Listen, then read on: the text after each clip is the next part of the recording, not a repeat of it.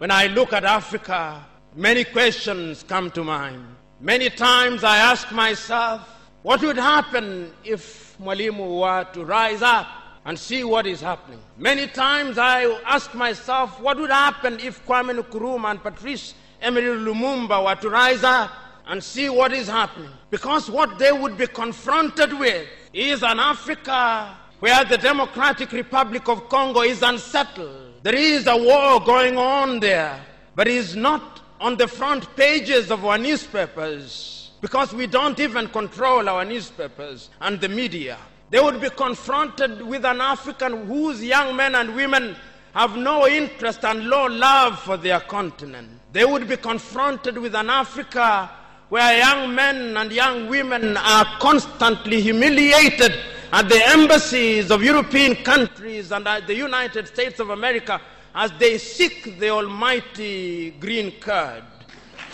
They would be confronted with an Africa where young men and women from Niger, Nigeria, Senegal, Mali, and Mauritania drown in the Mediterranean as they seek to be enslaved in Europe. This time round, Africans are not wailing and kicking as they are being taken away to be enslaved. They are being seen wailing and kicking as they seek to be enslaved in Europe and America. This is the tragedy of Africa. They'll be confronted with an African where people have lost their self-pride. An Africa where Africans are not proud of their thing. An Africa where in the hotels of Dar es Salaam or Nairobi, even food has foreign name. When we fry potatoes, we call them French fries, even when they are fried in Dar es Salaam. That is the Africa that they would be confronted with. They would be confronted with another Africa, an Africa which does not tell her story, an Africa whose story is told by Europe and America, the CNN, Radio Deutsche Welle, Radio France. That is the Africa they would be confronted with. They would be confronted with the young men and women who have no pride in Africa. When they want to enjoy themselves, they sing the praises of football teams from Europe and America. It is Manchester United. It is Arsenal. It is Real Madrid and Barcelona, not Yanga, not Mufulira Wanderers, not Gor Mahia, not FC Leopards. No. That is the Africa that they would be confronted with.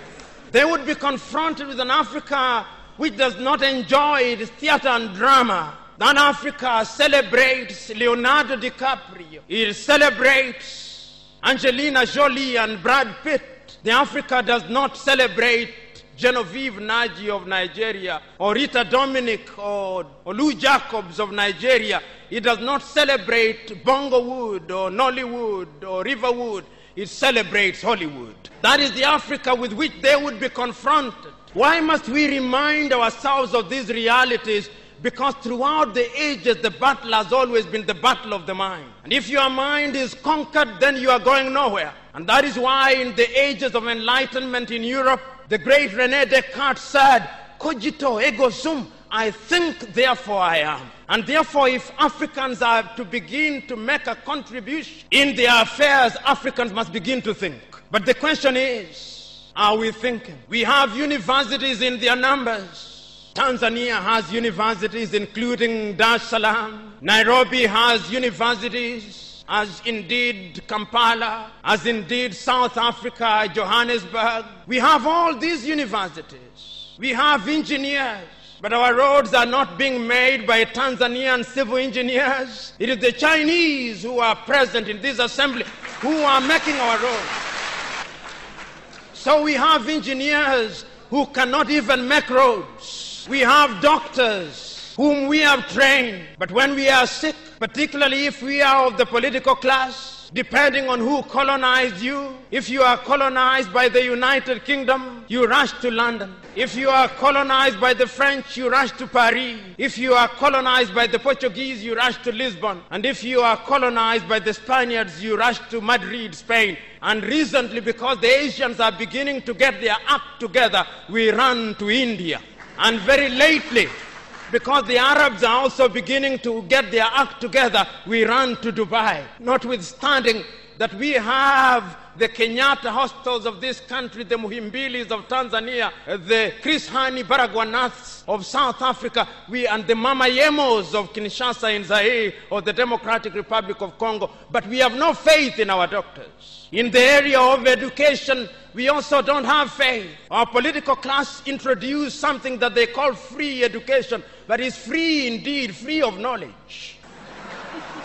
Because they are so suspicious of those institutions that the typical African politician would not dare take their children to those schools. Their children will be educated in the British system, in the American system, so that when they graduate, they go to the United Kingdom, to the United States. Not that there is anything wrong with those institutions, but the agenda is wrong because our leaders long lost the script and ought to be described for who they are, our misleaders.